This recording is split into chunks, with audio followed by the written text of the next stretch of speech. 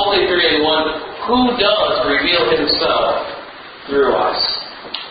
Dear brothers and sisters in Christ, we're at Transfiguration Sunday, which means that we are at the liturgical season of Epiphany. And at the end of this season of Epiphany, it ends with a bang. It ends with Jesus glowing in front of His disciples and talking with Moses and Elijah.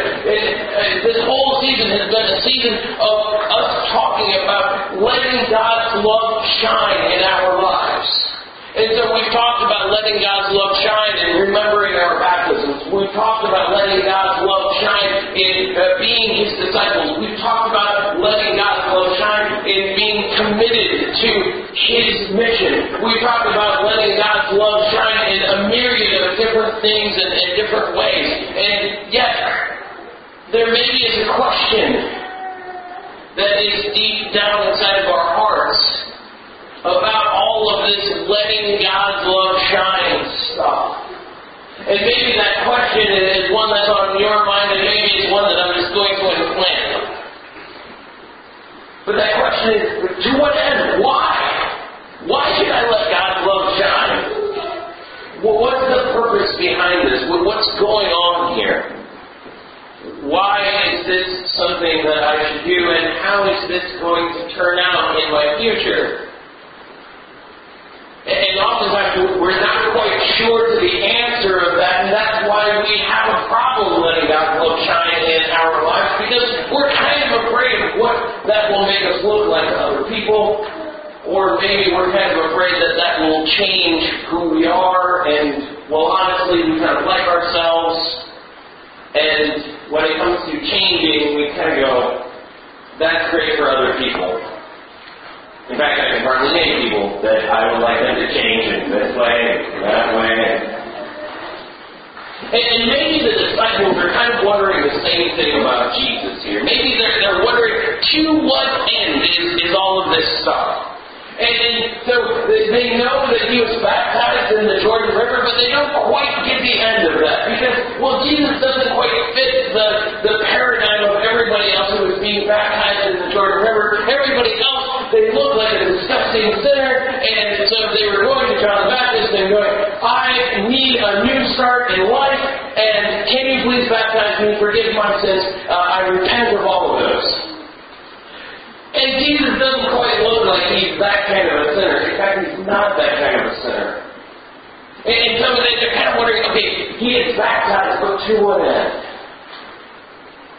And then they go a little bit further on in His life, and He's giving this big, long sermon on the Mount of Olives, and He's doing this thing where He's talking to people about the law, and He's continuing to kind of show them deeper levels of the law. And maybe the disciples are wondering, well, to what end? Why is He doing this? Is He just some sort of religious revolutionary? Is He looking for religious reform in Israel? Is that what He's all about? Or is there something else here? And so they're kind of wondering, okay, why? Where is this going? And then He sort of looks like a rabbi, and yet He doesn't seem to have all of the necessary credentials that would make Him a rabbi, so He's kind of like a rabbi but not. And then when you look at His disciples, which are part of your credentials as a rabbi, you look at them and you go, why on earth would you chose those people to be your disciples? I mean, Peter, really? Maybe James and John. But Peter? Maybe the disciples are wondering, where is this all going? And maybe you are too. Maybe you're wondering that about this song. I'm sure that happens a lot in my sermons. Anyway.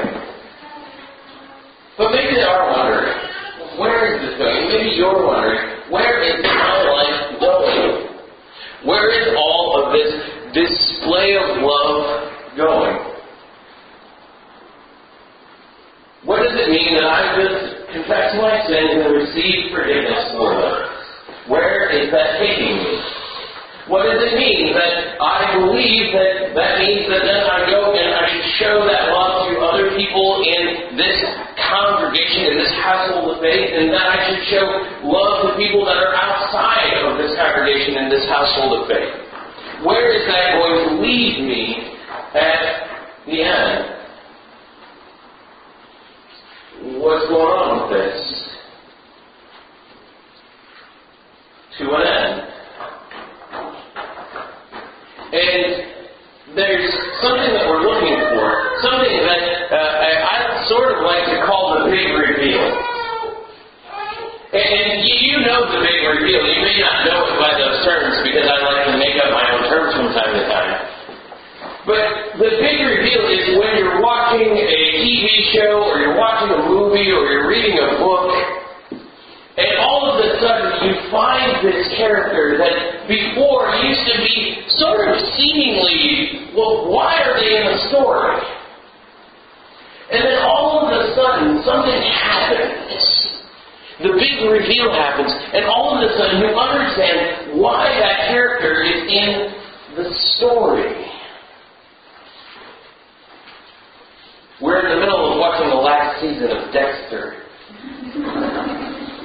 Dexter is great at the big reveal. Don't tell me how it ends. I know it's horrible. I've heard that from everybody. But Dexter is really good at this sense of the big reveal. It's sort of this sense of, okay, here's a character that you meet and you go, why on earth would that person be in this TV show? And you know that they have a purpose because that's how we put stories together. Unless you're James Joyce and you're writing Finnegan's Wake, which is bizarro. If you have a character, that character is there for a reason. And it's part of your job as the person who is reading, as the person who is watching, the person who is engaging themselves in the story, to look for the big reveal. To sit on the edge of your seat and to wait and to watch and say, to what end? Why is this character here?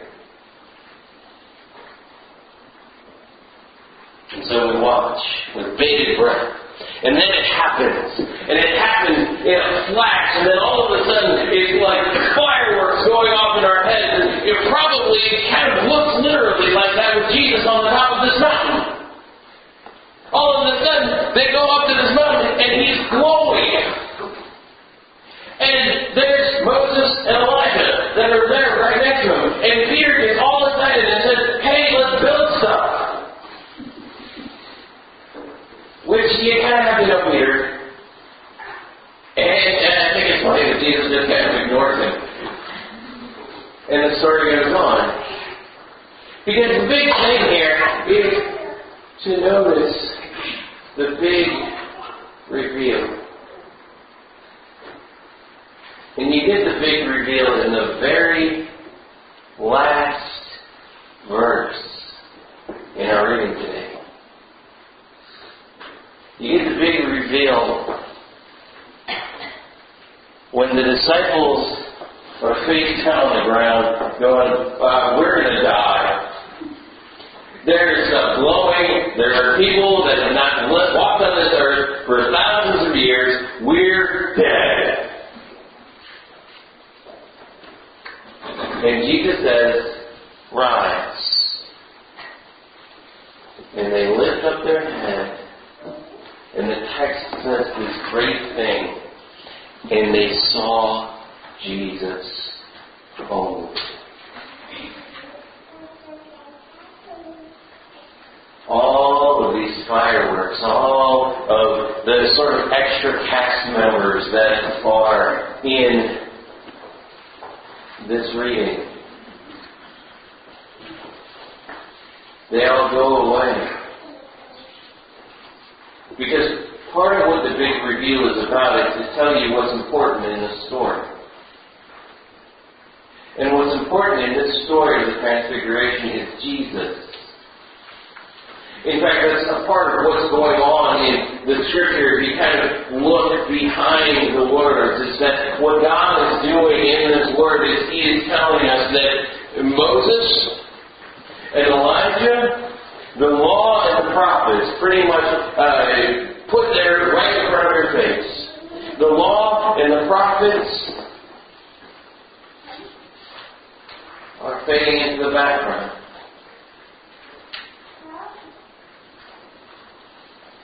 And when you look up, you see Jesus only.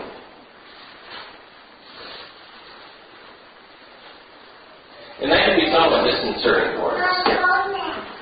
Because, well, honestly, what the big reveal oftentimes does is it changes the protagonist of the story.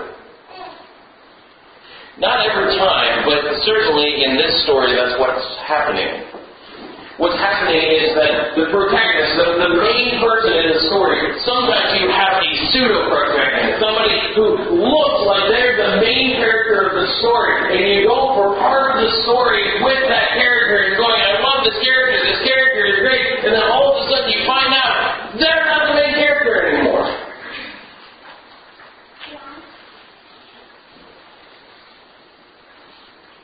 I'm not the main character anymore.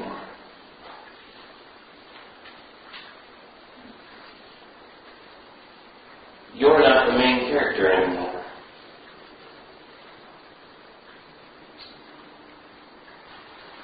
That's what the Transfiguration is saying. We like to think we're our own protagonists. We like to think that when our Oscar comes up at the end of our lives, that the person who is going to be playing us in that movie, who's getting that Oscar, that they're going to be receiving Best Actor, not Best Supporting Role.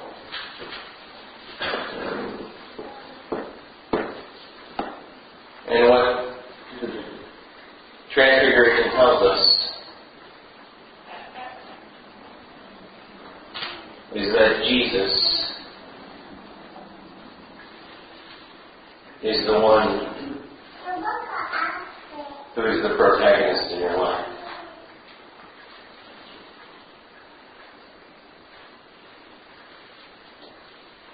That for as much glitz and glamour as we like to put into our own lives, as much as we like to think that we're the center of everybody's attention, as much as we would like that to be the case if we're not the center of everybody's attention, that Jesus holds that spot. And that's actually a good thing.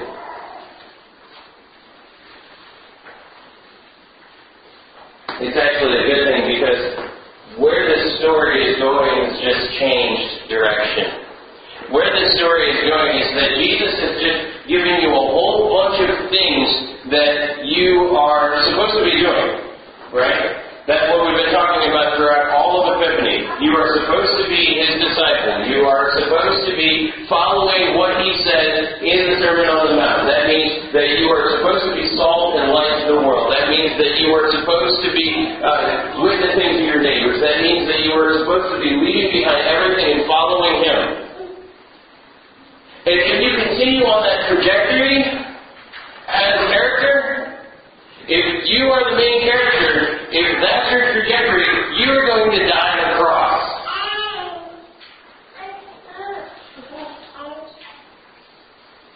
And so Jesus has stepped into your life. And He said, let me be the main character. Let them crucify me.